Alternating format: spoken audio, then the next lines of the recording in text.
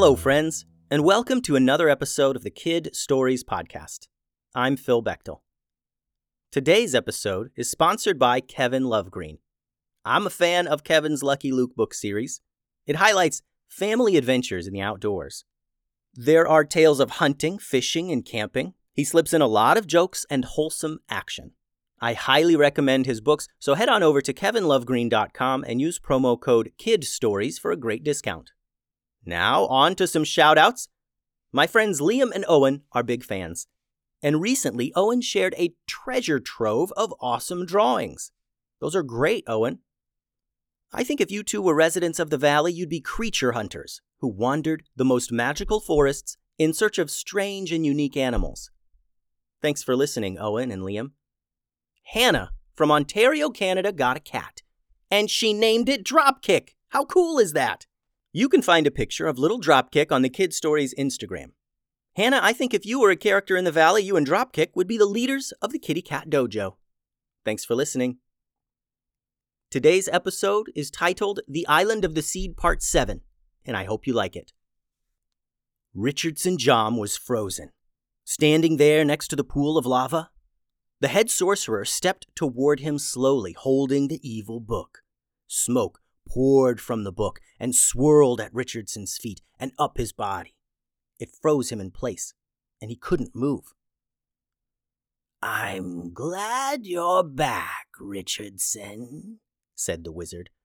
"We have much to do." Richardson's eyes began to flicker with bright red light as the sorcerer sought to regain control of their creation. The giant minotaur shook his head and tried to resist the evil powers. All of the enemies now ran downstairs and leaped from platforms to help protect the book and their leader. Bob, Unica, and Addison flew above, blasting the enemies into rubble, only to watch as the rubble moved and shifted and rebuilt itself back into robed minions. The evil power of the book was now rebuilding the bad guys. Tubes and Pilson struggled to reach Richardson and snap him out of this spell.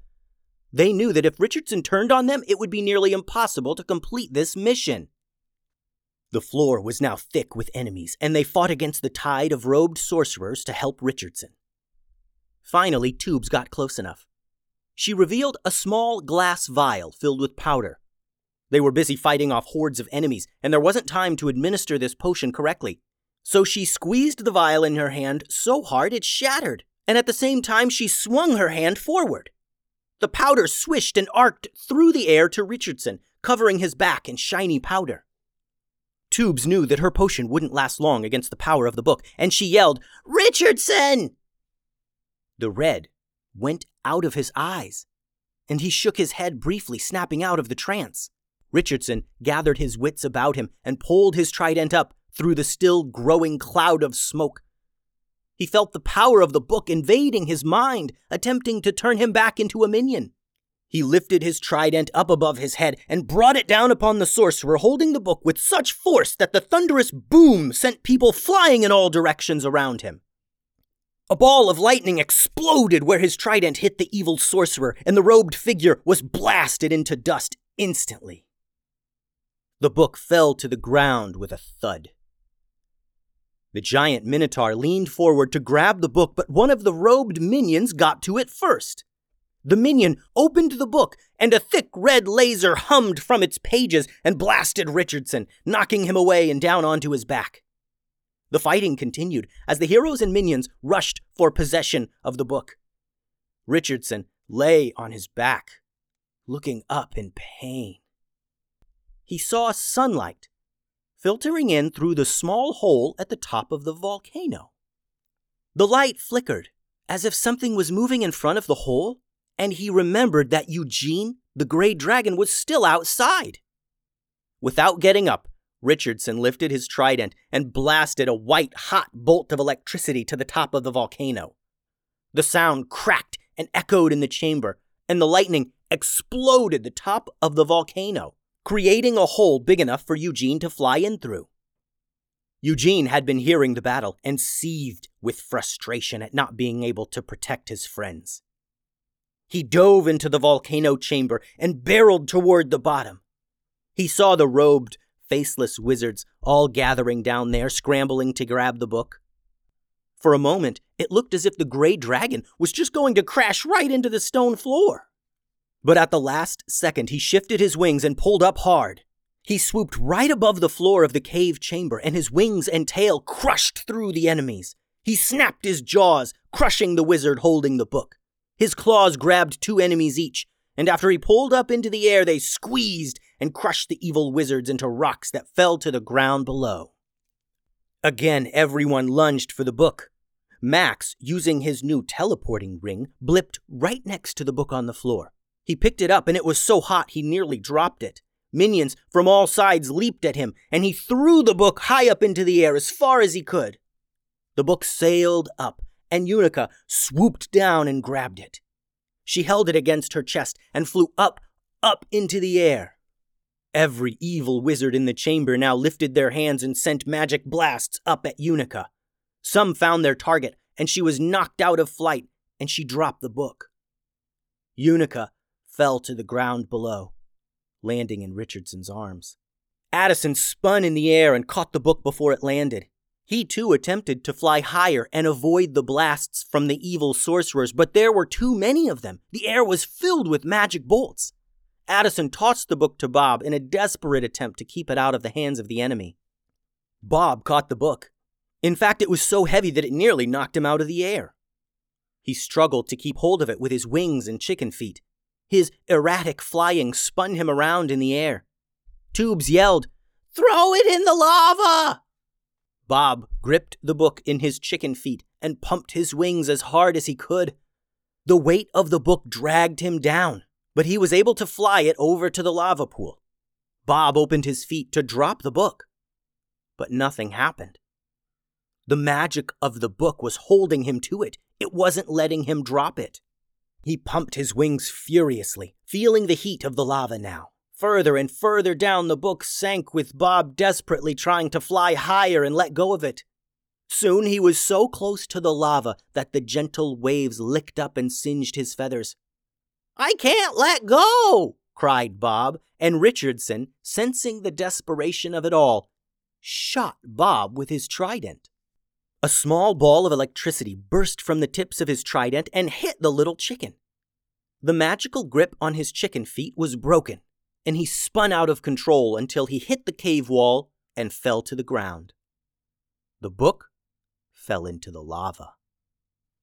A thick splash, and it was out of sight, beneath the searing, melting heat. The minions continued to fight, but only for a moment. Shortly after the book was sunk in the lava, the evil sorcerers all crumbled to piles of stone.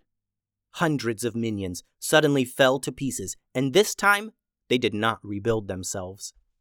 For a moment, the cave went quiet, except for the gentle flow of lava. The heroes then realized their injuries. Bob was still knocked out from Richardson's lightning blast. Unica was laying on the floor as well. Tubes' hand was seriously injured. But the heroes were prepared. Max and Pilsen addressed everyone's wounds with the magic items they brought with them. They applied healing potions and wraps to those in need, and they gathered themselves.